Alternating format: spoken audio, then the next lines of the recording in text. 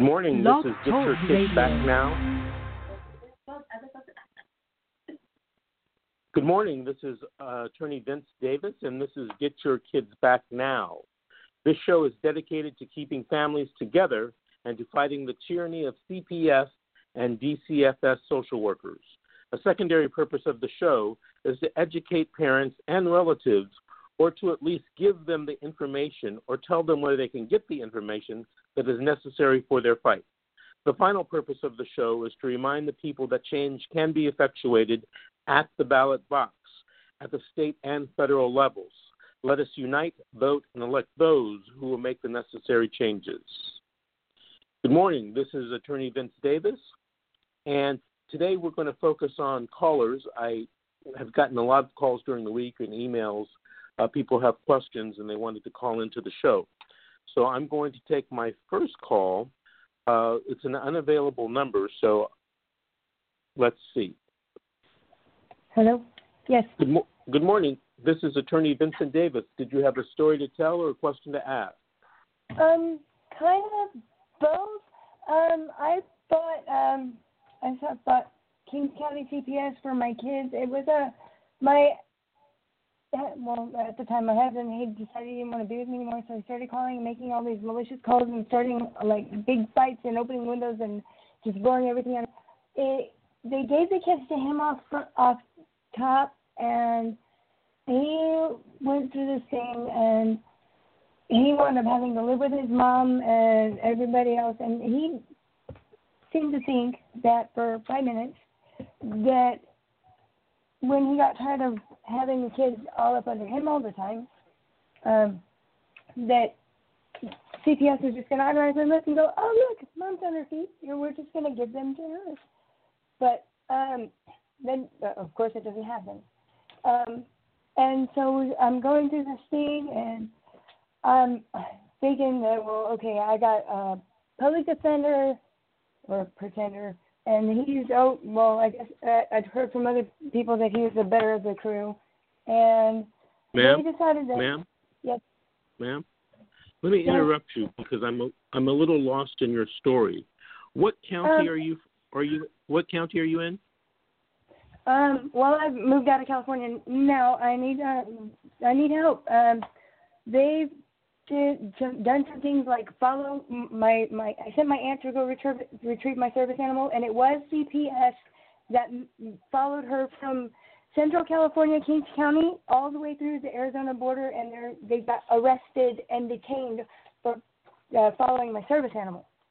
I mean, like, the harassment was horrible. Hold on a second. Where do you have a CPS case? What state and what county? It was I had one. I closed it in July of last year in Kings County, California. Okay. Did you get your children back? I did, and I wound up having to. I closed the case in the middle of June. Well, third week of July. They did it without a court date. Even the supervisors in the office were trying to offer me a job, which is kind of crazy because I guess they really believed that I was crazy and I was not going to be able to get my kids back, and they couldn't figure out how I got my kids back or how I was able to fulfill every requirement that they gave me. They changed my case plan 2-3 times. I was already on it. Like, I just did everything I could, and they really didn't want to give me the kids back. And I guess, like, my ex-husband, he was mad and ranting and raving because the kids didn't want to talk to them. And my court papers, where that slot where they say no visitation or only supervised visitation, his box for only supervised visitation is marked. But in the other visitation part of the court paperwork, that like my custody papers, where it says no less than blank hours so many times a week, mine's not filled in. So I don't have to worry about him even trying to visit with the kids or nothing, right? In order for me to answer that question, I'd have to see the custody order. But did you have a question for us this morning? But I was like, is it normal for CPS from one state to chase, to follow somebody on all the way across, well, almost all the way across the country, and then use another CPS agency to try to harass them some more to get the kids sent back to where they started from? No, is it normal? I don't know, but I have seen it happen on, several occasions in my career. They follow you from county to county or from state to state.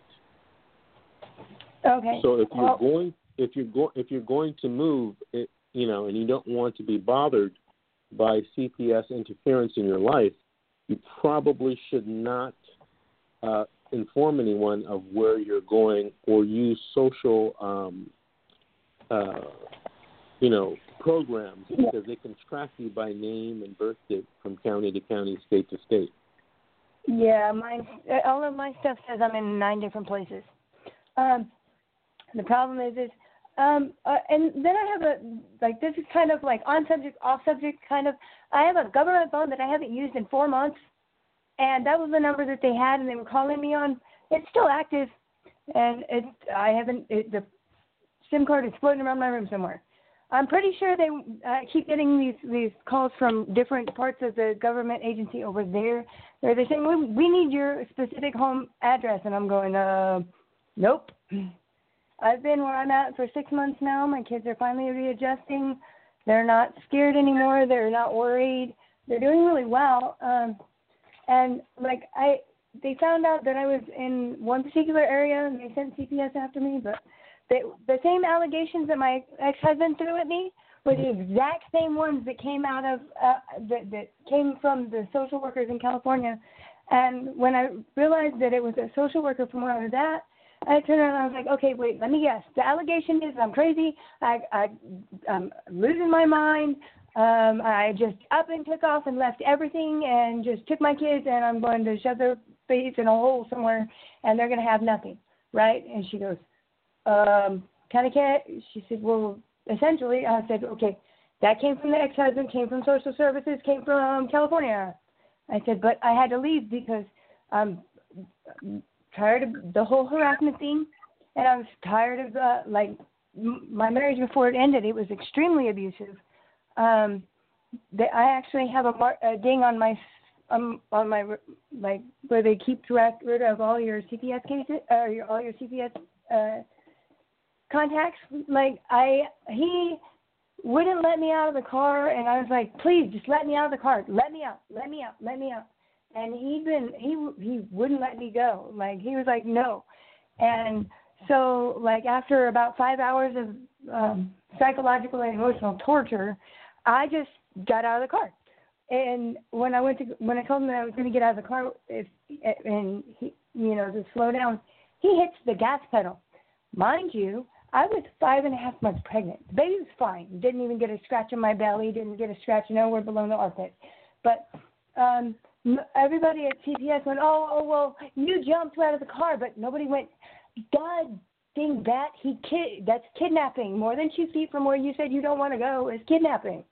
So, I'm going, wow, that's great. But everybody, I had a whole lot of problems with that one, too, because I was like, what am I supposed to do? Am I supposed to sit here and be tortured? Am I supposed to sit here and let him hurt me some more? Or do I just take it? I'm going to get hurt anyway, And, it's one of those things. There was a lot of chaos. And to close out the case, I got every paperwork in the mail, and I'm going, okay, we're going to wait till December, and then we're going to relocate. Give the kids some time, relax and chill and have all their friends and family around for a little bit. And then my daughters tell me that they were molested. My middle child, she was raped by her dad while in CPS custody, and under her grandparents' care. After they'd been removed from his custody, he wasn't even supposed to be able to have the house. And they let it go. The grandparents were like, my daughter told me, she said, Mom, after he was done, they just made me get up and get dressed, and they dressed me all pretty, and they did my hair nice, took me to the store and told me not to buy bought me whatever I wanted and told me not to tell nobody. And I was like, oh, my gosh. Wait, hold on a second.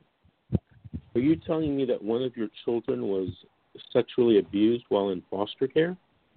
Yes, sir. And she was in a familial placement. The family, like my ex-husband's family, they didn't like the fact that they wanted all of the things I had without me. And I'm a disabled vet, so I'm 100%. I get my 100% disability rating, and so like they wanted all the money and thinking that they were going to get the kids and that was going to render the money, but it doesn't work that way. And so, like, when that happened, then they just wanted wanted the kids for, look at what we got that she can't have. But then, yes, my children, can you do me my a daughter, favor? I do believe my Ma'am? daughter was, yes. Can you do me a favor? Yes. I want you to get a pen and a piece of paper. I had earlier in the case. I hired you guys, but I think I still might. I paid somebody in your firm for that. But yeah, but this is before the end of everything. I want you to write this telephone number down. Yes. Are you ready? Yes, sir. I am. Okay, 888. 888-6582.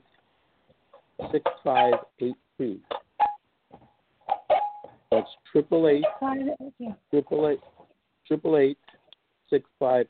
Do you have the number? Yes, sir. And hold on, ma'am. Hold on. Do you have that telephone number?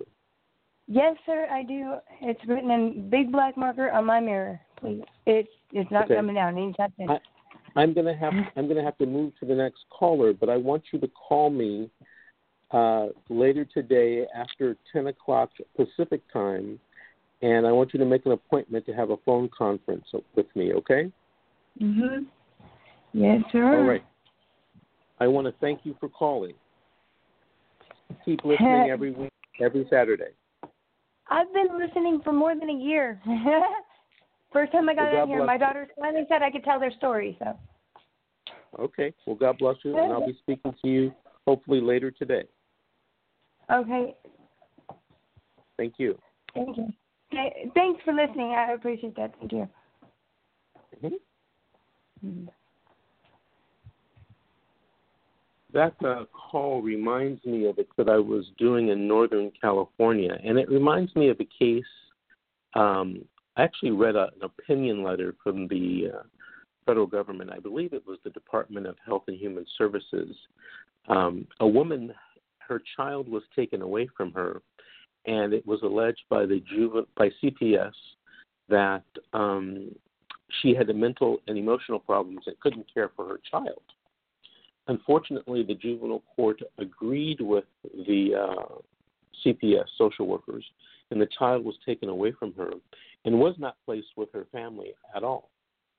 Well, she and her family filed I believe it was a civil rights violation claim with the Department of Health and Human Services and another federal agency. I forget the agency's name. As a result of that, and this happened a few years ago, the federal agency issued a joint opinion that basically said that the mother and the family's rights had been violated. And in that investigation, the federal government hired an independent psychologist from back east who specializes in evaluating parents and families to see if they can take care of children and making recommendations to the court and to CPS agencies. Well, this psychologist did this evaluation and said, number one, there was no reason why the child shouldn't be given back to the mother. She could adequately care for the child. And number two, she didn't see why the child wasn't given to the grandparents, the parents of the mother. And she recommended, because of the mother's high functioning, that the child be given back. So the federal agency ordered CPS to give the child back. And I guess the threat was they're going to lose funding, these millions and billions of dollars that they have access to, these federal funds. It didn't mention anything about the CPS case in this matter, but apparently this lady got her child back. And even though there were court findings against her having the child, I guess the CPS agency may have cared more about the money than what the juvenile court had ordered. A very interesting case. The opinion or the letter from the federal agency, it's like about 10 pages long. It's very in-depth, very specific. And I actually contacted the psychologist who did that evaluation, because I get a lot of those cases where the social worker says, mother has a mental or emotional problem and she can't take care of the kid. And usually the CPS courts allow the social worker to testify as some type of expert in the area of mental or emotional conditions, which, in my opinion, they're not qualified to testify. There's an attorney down in San Diego. His name is Sean McMillan, and he did a case a couple of years ago where he sued the social workers, and he won. What the social workers had done, I think, let me see if I have these facts straight. The social workers had alleged that this woman, this mother, suffered from something called Munchausen by syndrome proxy. Now, this is a very complicated psychological condition, and I'm told that it moves on and off the list of recognized mental disorders. Sometimes they do use it, sometimes they don't recognize it, that type of thing. Well, anyway, the social workers in that case had no special training. They had no licenses for psychologist or psychiatrist. I believe that none of them were even, carried a therapist type of license, like a licensed clinical social worker or something like that. Anyway, in that case, the woman lost her child. The child was placed with the father who apparently the mother and the father didn't get along at all.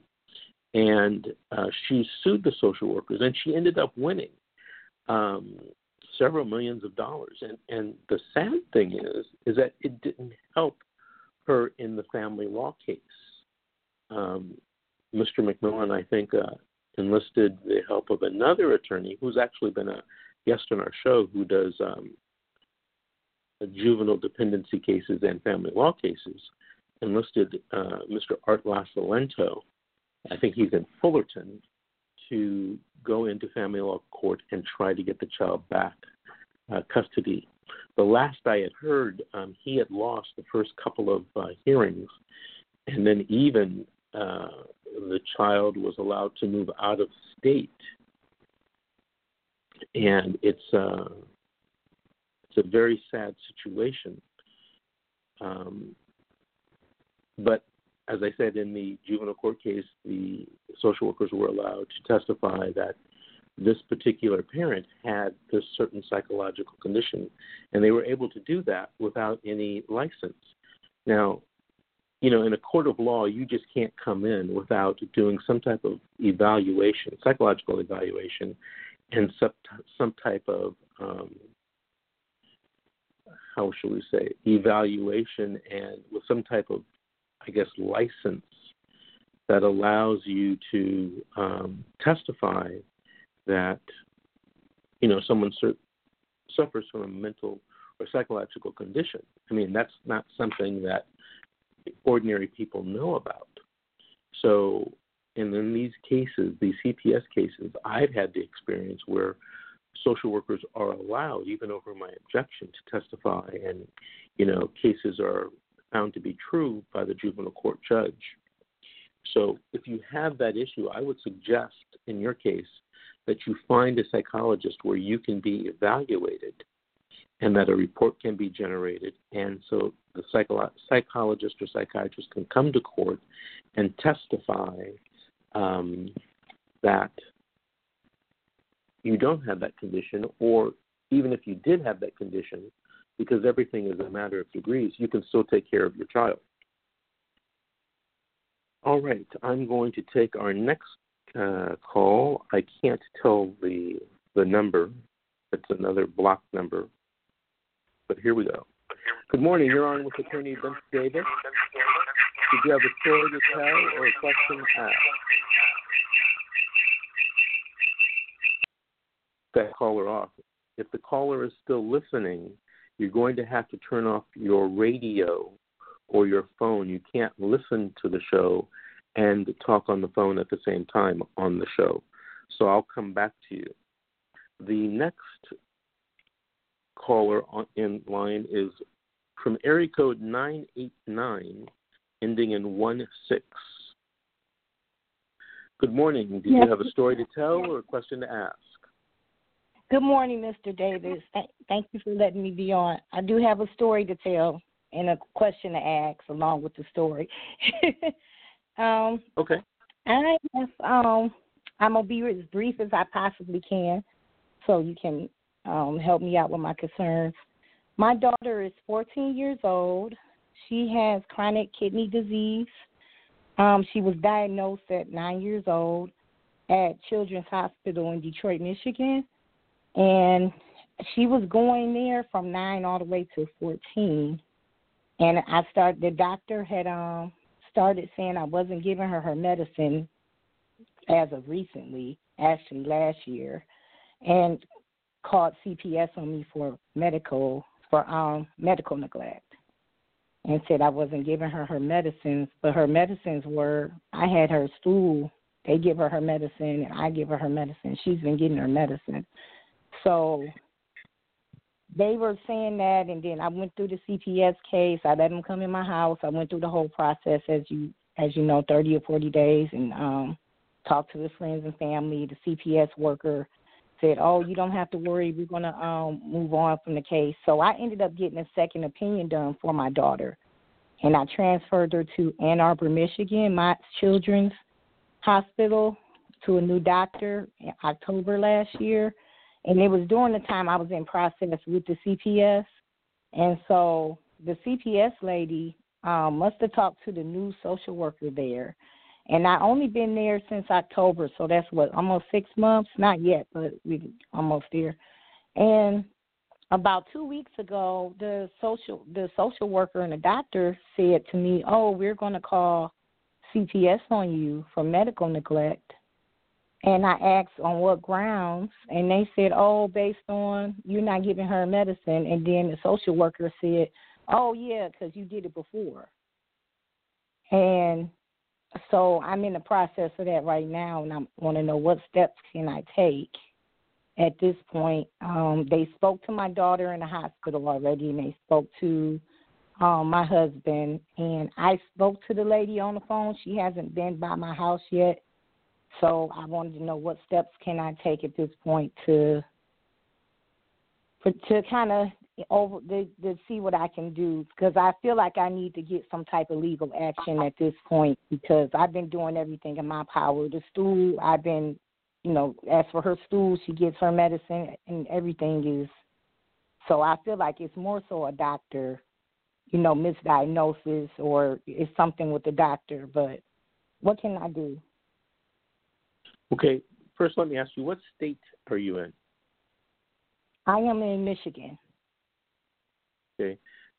Now, I am a California lawyer, and I'm only allowed by law to give advice to California residents. However, I'm going to speak to you, and we're going to pretend that you live in California and not in Michigan. And I'm going to tell you what I would tell a California resident what to do, okay? Okay, sir. All right. Now, do you have a pen and a piece of paper? Because you might want to write these down. Yes, I do. Okay. Number one, you're going to have to find an attorney that is experienced in CPS cases. Now, I'm not talking about an attorney, a family law and divorce attorney. I'm talking about an attorney that does CPS cases and that has done, a good number of them, that has some experience over the years. You can do that on Google because Google knows all, and you can make phone calls, or you can make phone calls to your local bar association.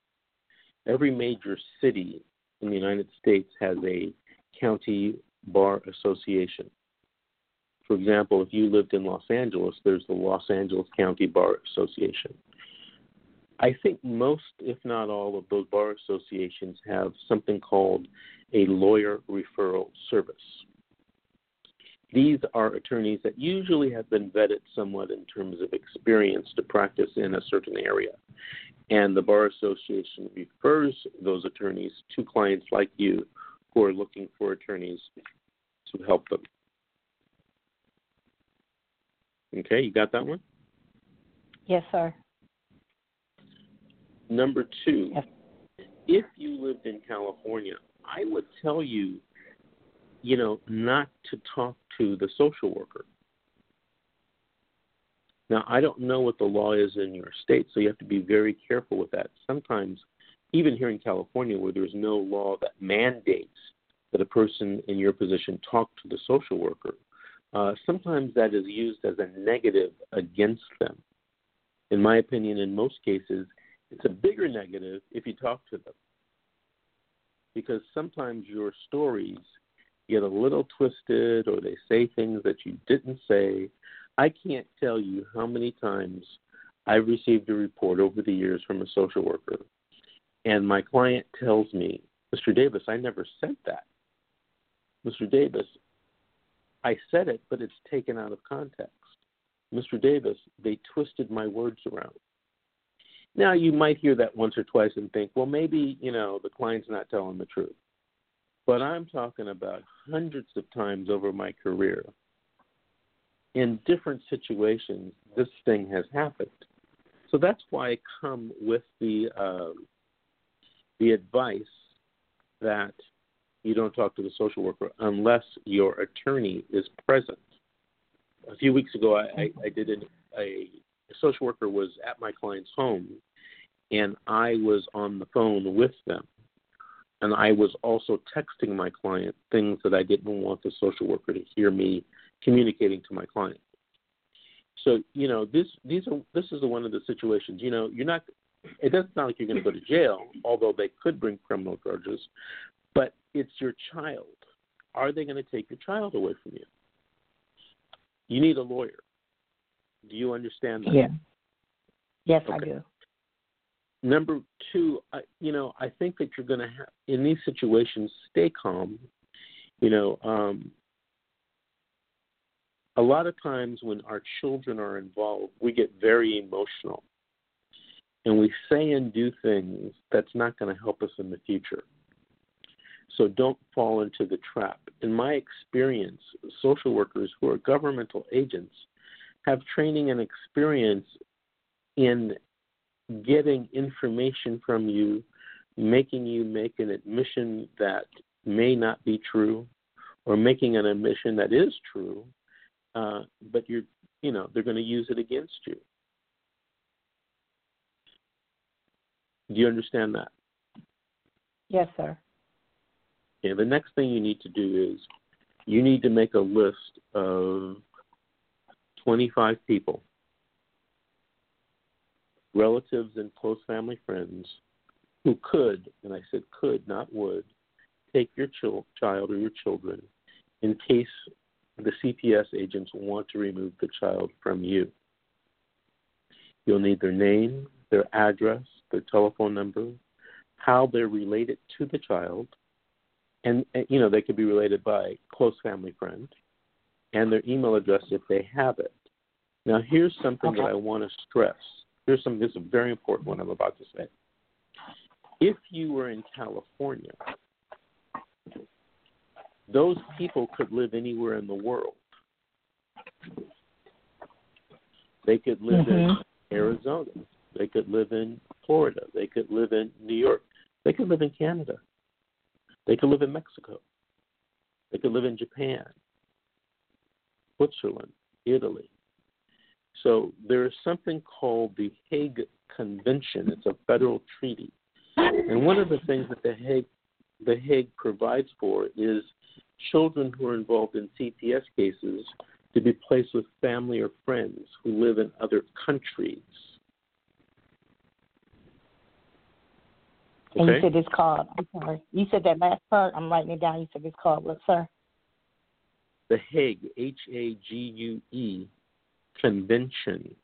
It's a federal treaty. It talks about a lot of things. But one of the things it talks about is the placement of children involved in CPS cases in other countries. So I don't know if you're familiar with California, but I'm in Los Angeles County. If the social worker were to take my minor child from me, I would give them a list of 25 people, some living in Los Angeles County, some living out of Los Angeles County, but still in the state of California, and then people who live in other states, and then people who live in other countries.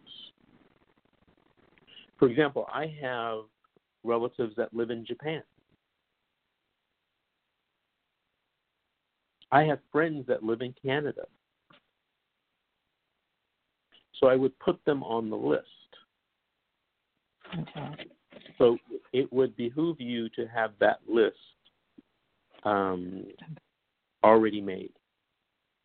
The next thing I would do is, you have to from what you've told me, you have to maintain your innocence. And I think that there may be some, mistakes that have been made regarding your child's case. Doctors, listen, they're the best things that we have for our medical problems, but they make mistakes. They make misdiagnosis. Does it happen, every day? I don't know, but it happens. I've been involved in cases where doctors have made mistakes. There was a book written by a gentleman. His name was Jerry Dominguez. He used to be a CPS agent for Los Angeles County.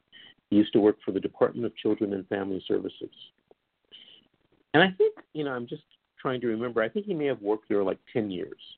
He and another social worker both left the department because of what I believe to be kind of rampant corruption within the department. And by corruption, I mean, things were being done that may have been, against the law, things being done that were kind of like in the gray area,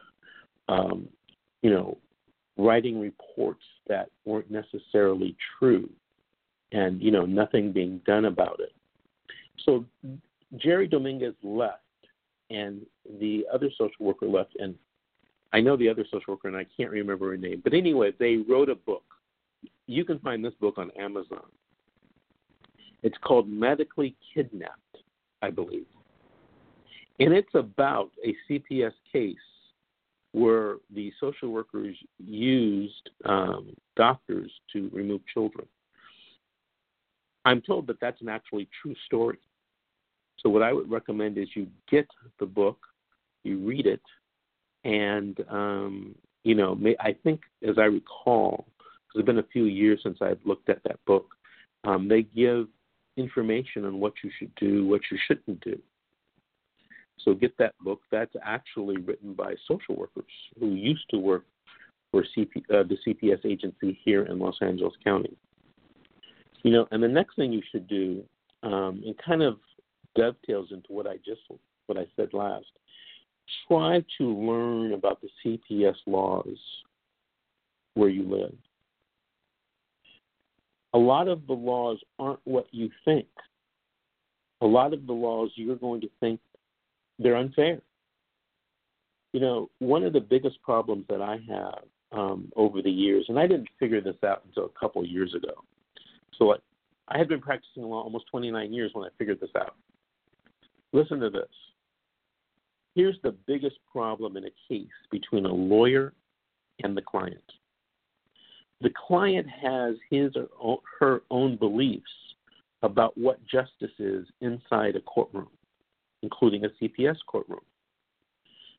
Those beliefs are based upon their experiences, personal experiences, their personal beliefs as they have grown up for 30 or 40 years. And it's based upon what people tell them, usually people being non-attorneys. And then there's what I call real justice, which is based upon laws, appellate cases, and rules. Now, there is some similarity between real justice and what your sense of justice is, maybe about 5%. But by definition, you're 95% wrong.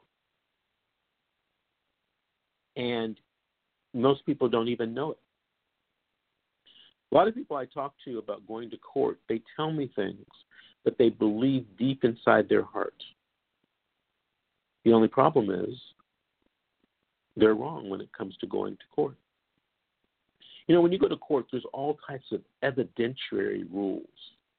And some of these rules logically don't make sense, but they're the rule, they're the law. Procedural rules. And then there's substantive law with respect to taking a child away. You know, a lot of people think, laws regarding taking a child away should be or are ABC, when in fact they're CDE. So, try to learn, try to get yourself informed. And that's why I said you got to talk to a lawyer. The last thing that you should do is you should document everything.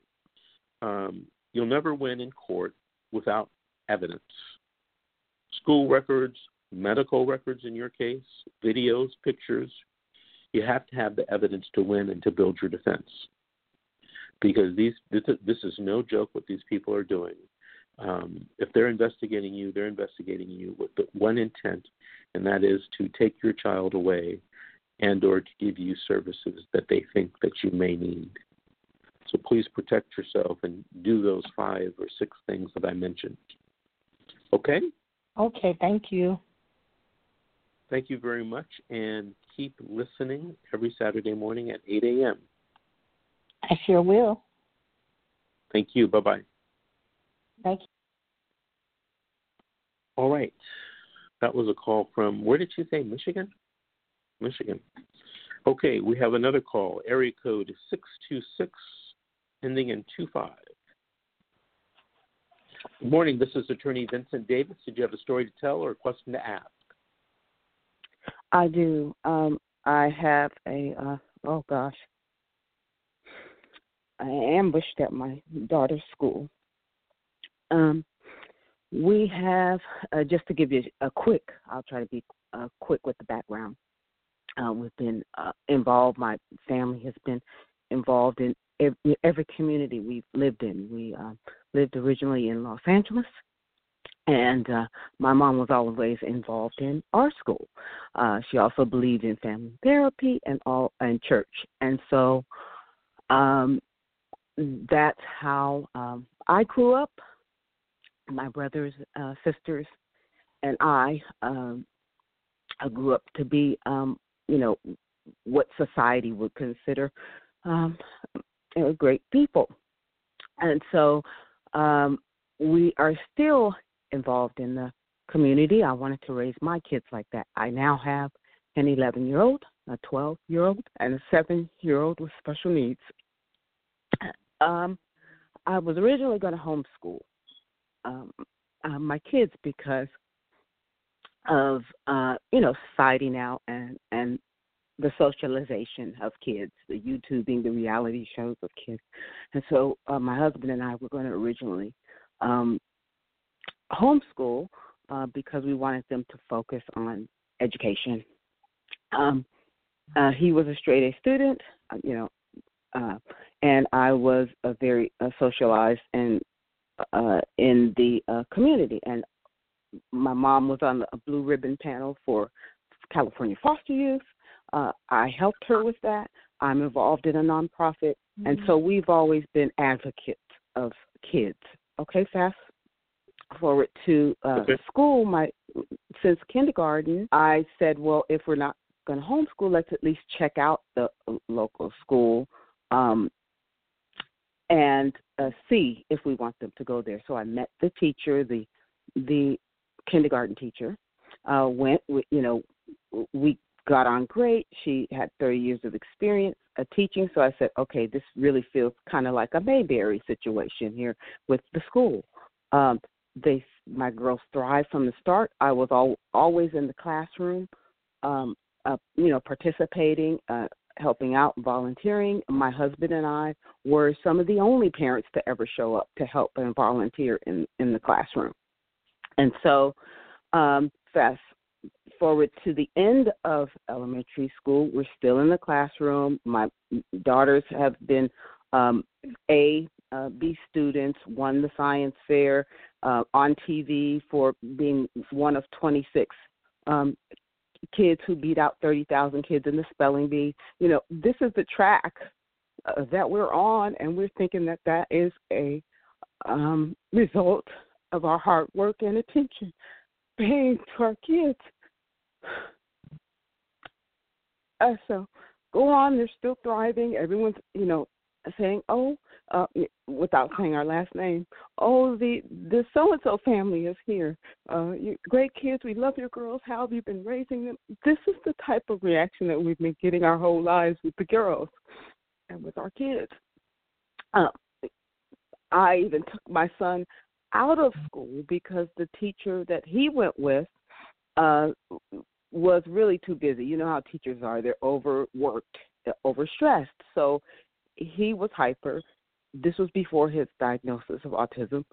He was hyper, so she would send him, and this is with me still in the classroom a couple times a week, would just send him to the principal's office. So he started to think he was a bad person. So my husband said, okay, we got to take him out of there and find some other way of educating him because they're going to make him think he's on the track to jail or something like that. And so this was in TK. So when they suspended a 4-year-old, we immediately took him out and started homeschooling him. This is the type of parents that we're dealing with. We take action with our kids and always have been, caring with them. While my husband goes to work, I'm all the duties of the home. The kids are usually always with me. He goes to work, he comes home. Okay, so now when my girls go to middle school, we said, okay, well, do we homeschool them now? Because now they're going to have a whole bunch of different psychological, social pressures that are going on. I'm looking back at my, whole thing where my mom and dad were concerned about our minds. If your mind is right, then, you have at least a chance. It doesn't mean we're perfect. It means that we have at least a chance of being good people in society. If our minds, if we have some self-esteem, if we have some confidence, if we feel good about ourselves, all of those things. So these things are super important to us as parents now because his parents were also heavily into heavy parenting, which is what attracted me to him. Fast forward to now, they're in seventh. The middle school now starts at 6th grade. So they left that wonderful school where we were in 5th grade. They are now in junior high school, where they want to give the sex education class in 6th grade. We had a lot of hesitations about doing that because we kind of sheltered them from all of those types of terms, or they don't have that many friends, and they pick friends well because I was in the classroom to my daughter in kindergarten, okay, this is not good behavior, that's good behavior, you want to stay away from the troublemakers, all of those types of things. So they have followed through it. They picked great people to hang around all through elementary school. Now we're in junior high school. Well, they won't let the parent be in the classroom in middle school. So I'm just kind of at home and waiting for them to come home. They're still thriving and picking, great friends to be around. Okay, so the both my girls now are in this school. We said, well, it has a business and art focus. It's not a regular middle school, and we want them to also get some entrepreneurial training as young as possible. So since this particular, it's a middle school and a high school, and so we were a little concerned about that as well, because some of the other parents that I hang around, we call the high schoolers, okay, we don't want them around the mustaches. The older kids, well, they said that they keep them separate. Okay, so I'm going to try to speed this up here. Okay, so now you have some of the background. Last week, the school counselor calls me and says, can you come to the school? Don't worry, your daughter is not in any trouble. And I'm thinking to myself, yeah, I know. She's just been getting awards since she's been there. I know she's not in trouble. So I said, oh, yeah, sure, absolutely. I'll come right away. This is in the morning, late morning. And so I said, I'll come right away. Well, she calls me back and she says, well, why don't you come at 2 o'clock in the afternoon? And then that way you could take both the girls home. So I said, okay. I said, I'll be there at 2 o'clock sharp. I'm there to 2 o'clock sharp. I walk into the office, say hello to everybody. I noticed that there's one lady who knows us since kindergarten, who used to be at the other schools, now there. So she knows us, our family. She wasn't there when I show up. And so I asked for the school counselor, and she brings me into a room, and she says, well, your daughter's friend told us something that your daughter said to her, and it's a very heavy subject.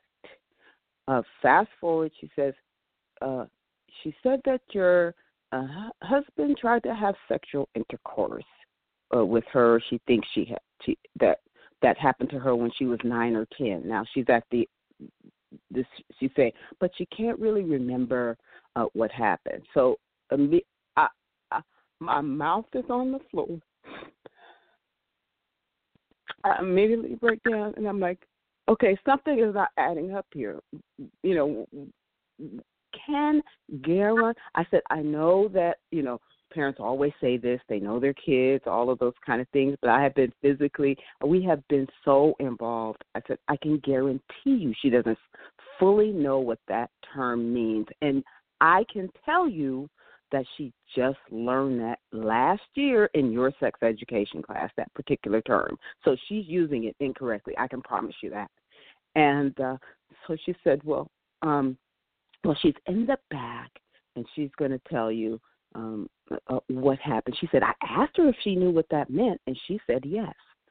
I said, okay, so what did she say exactly that it meant? Because I can tell you she is using it incorrectly.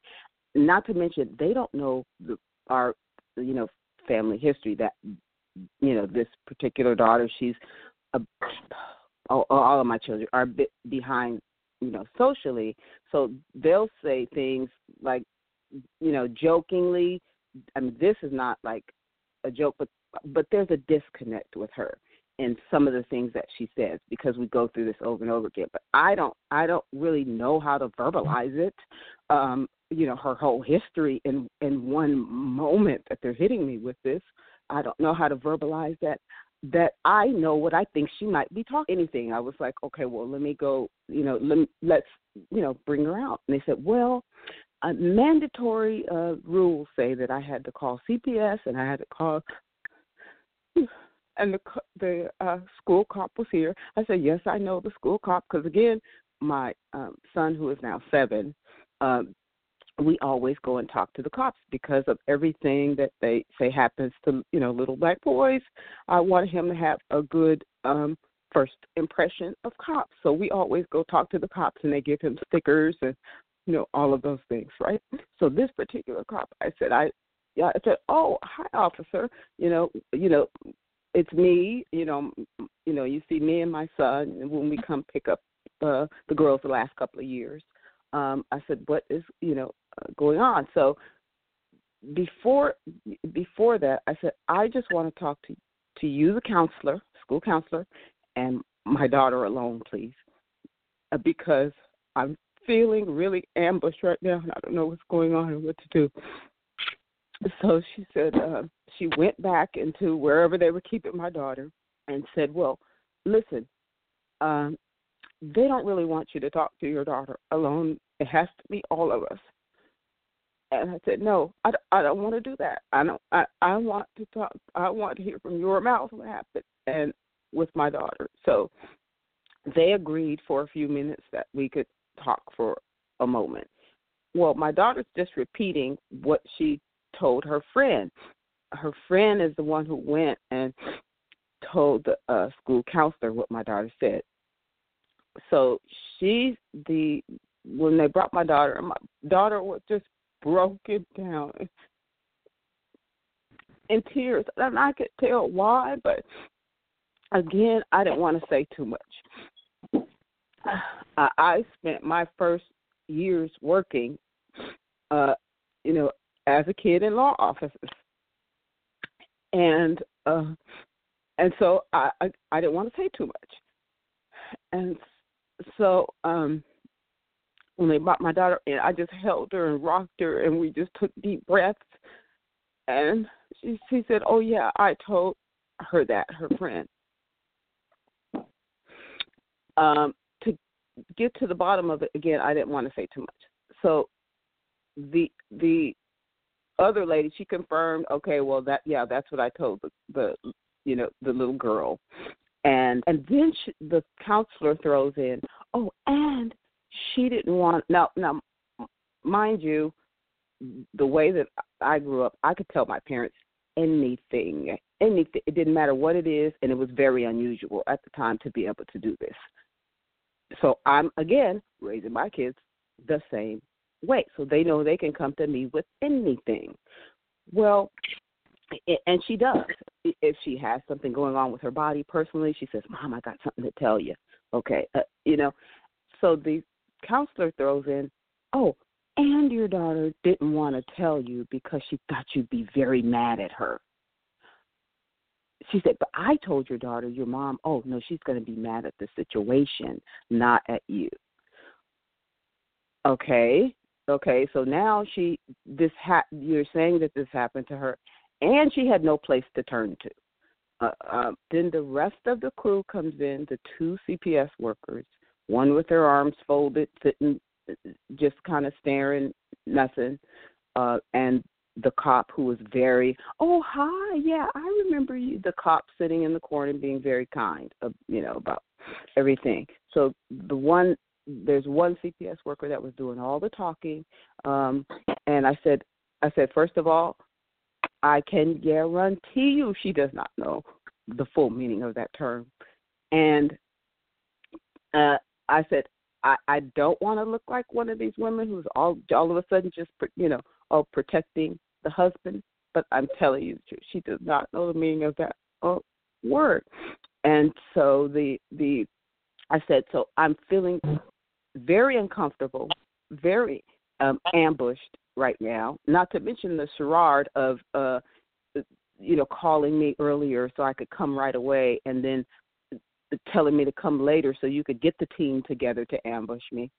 And then I said, I feel like I need some representation, a psychologist, a attorney, something. I feel like I need someone here that can explain this to me and why this is happening right now, because I feel like I'm in a twilight zone. I said, so we go overnight from being, oh, the so-and-so family is here, to now all of a sudden, to this, to some molestation business. And so I said, so what would happen if I said, I just don't want to talk to you guys right now? And she said, well, we would take the children and you wouldn't be able to leave here with your child. And so fast forward. So, they talked, and then the officer says, oh, and I asked your daughter even more questions and details. And she said that, oh, she has been touched under her clothes and this kind of thing.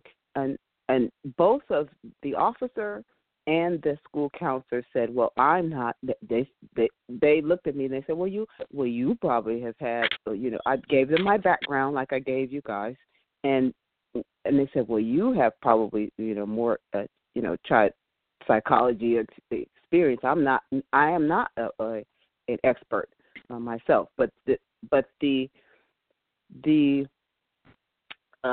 school counselor and the cop said, "Well, I'm no expert in child psychology matters." And the counselor says the same thing. And I'm thinking to myself, why are you grilling my child all day then? Why did you take her out of class to grill her all day if you have no experience in this matter? It doesn't make any sense. So I told them, I said, something is not adding up. Something is not adding up. And then the officer says, "Well, she says it happened several times." I said, "What? What are we talking? We went from, it happened when it was, there's an incident that may have happened when I was 9 or 10 to, several times now." I said something. Now it's really not adding up. I said, it's really not adding up. So they said, "Well, let's get a safety plan in order. The husband has to be gone, tonight. He can't be there anymore. And we'll keep this," the CPS says, "we'll just keep this verbal. We'll have a verbal agreement that as long as your husband is gone, your daughter can go home with you." So I said, "Okay, he's gone." They said, "Will you have any trouble? Do you need a police escort or anything?" I said, "No, he wants what's best. If I tell him what's going on here, he's not going to want to be anywhere around. He's gonna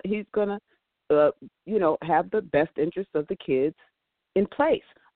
I did tell them, I said, "Listen," I said, "you're talking about a guy that every day when he comes home from work, all three of the kids run and jump on top of him. Daddy's home. We just had Daddy Appreciation Day last week." The kid's idea. So this is something is not. It's just not. I said, so this particular guy, the kids tell him what to do. So he's not going to. There's not going to be any of some kind of violence. If he has a key, will he try to sneak back in? The CPS worker says. I said, no. I said, he will not. He will do whatever is required right now to straighten out this matter, which is exactly, what happened. He was like, "What is going on? What did they say I did?" I said, "I think we're going to need an attorney." So he said, "For what?" Well, he went to the hotel. I said, "Well, what? I'm still in with at the school. I said, "So do I get a receipt that this even happened? Do I get a statement? Something that we were even here today? What happens at this point?" The officer says, "I'm going to have a police report about that, and you can call me anytime." A CPS worker goes, "Here's my card. I can tell you guys are good people. So we're going to," the officer says, "we're going to," she rubs me and she says, "We're going to get through this. We're going to get through this." She said, "So what's going to happen now? I'm going to talk to the detectives, and they're going to see if they can take it further. If they want to take this matter further, then, we'll call you." So I saw her the next day. I immediately, took the girls out for independent study. And the next day when I went to pick up their work, the officer was there. I said, "Oh, hi, officer." I said, "I want to know." I said, "Any word on that? Are they trying to take it further, or, what's happening?" She goes, "Oh, yeah, they want to take it further. They want to take it further. So the detective will call you, and probably what will happen is they're going to do a safe forensic interview with your girls. They want to see both of the girls." She says, "Oh, by the way, I also talked to your other daughter. I pulled her out of class and asked her a few questions, and she just, acted like she didn't know what was going on or anything. So you might want to talk to her. She just gave me answers like, what? What are you talking about?" When she asked her questions, she was asking her questions like, "Oh, do you know there's been some allegations? Your sister said something," and my other daughter's going, "What?" what are you talking about? I've never seen anything like that. What are you?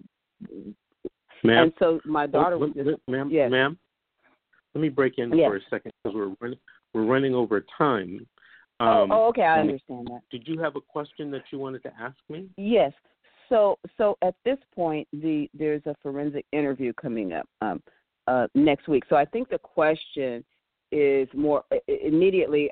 I wanted to take her to my doctor, to get something saying that she was physically okay. So I did make an appointment for that because I read your website and it said that if you've been accused of physical abuse, to take them to the doctor. But I don't know if he meant that type of physical abuse. So I did make the appointment to take her to the doctor next week. So I wanted to, find out how we proceed through the investigative process because there's been no formal charges or anything. They want to do the safe interview. So it's more of, I also called your office and I spoke to someone about retaining your services as well. And so at this juncture, I wanted to know, if we should be taking her to the doctor. I have a call into a psychologist and to the doctor. And then B, if we need some sort of, representation at the safe, the forensic interview. Okay. Generally, the forensic interview is conducted where the alleged witness or victim is put into a room with specialized questioners and asked questions. In some cases, they'll let you watch the forensic interview on a video or, through a two-way mirror. But I've heard many occasions where the parents aren't even allowed to be present in the interview itself. This is a very delicate situation because of the allegations, because of, the close family relationship. I would, if I were you, and especially if I were your husband, try to retain attorneys, for both of you, because this is going to get very, very serious. And it could lead to devastating, things happening to your family and possibly even the breakup of the family or them taking the children away from you. So I would suggest that you guys talk to attorneys as soon as possible. Because this is the type of case that you explained to me, you and your husband should not have, and in my opinion, cannot have the same attorney. There is an inherent actual conflict of interest. It sounds like, worst case scenario.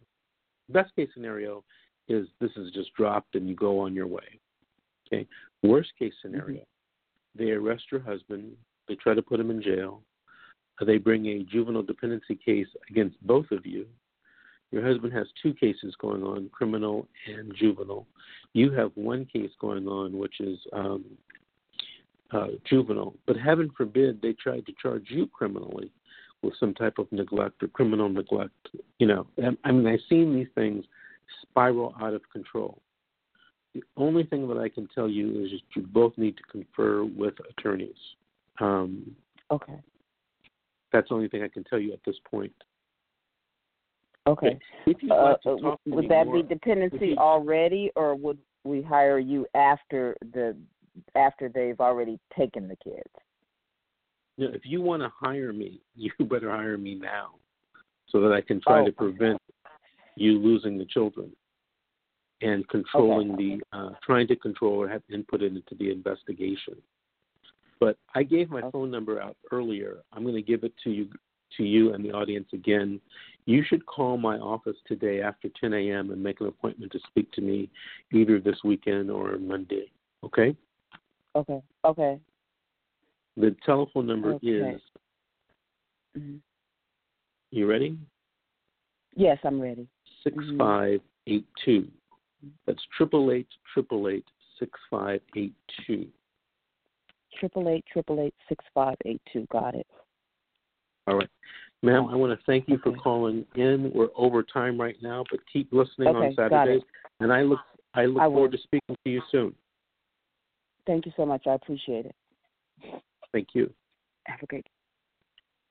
All right. So we're over time. We're almost 5 minutes over time, and we have to sign off. Before I go, I want you to all see this book and order this book by just calling my office. We'll send you out a free copy, or you can buy it on Amazon if you want to pay the price on Amazon.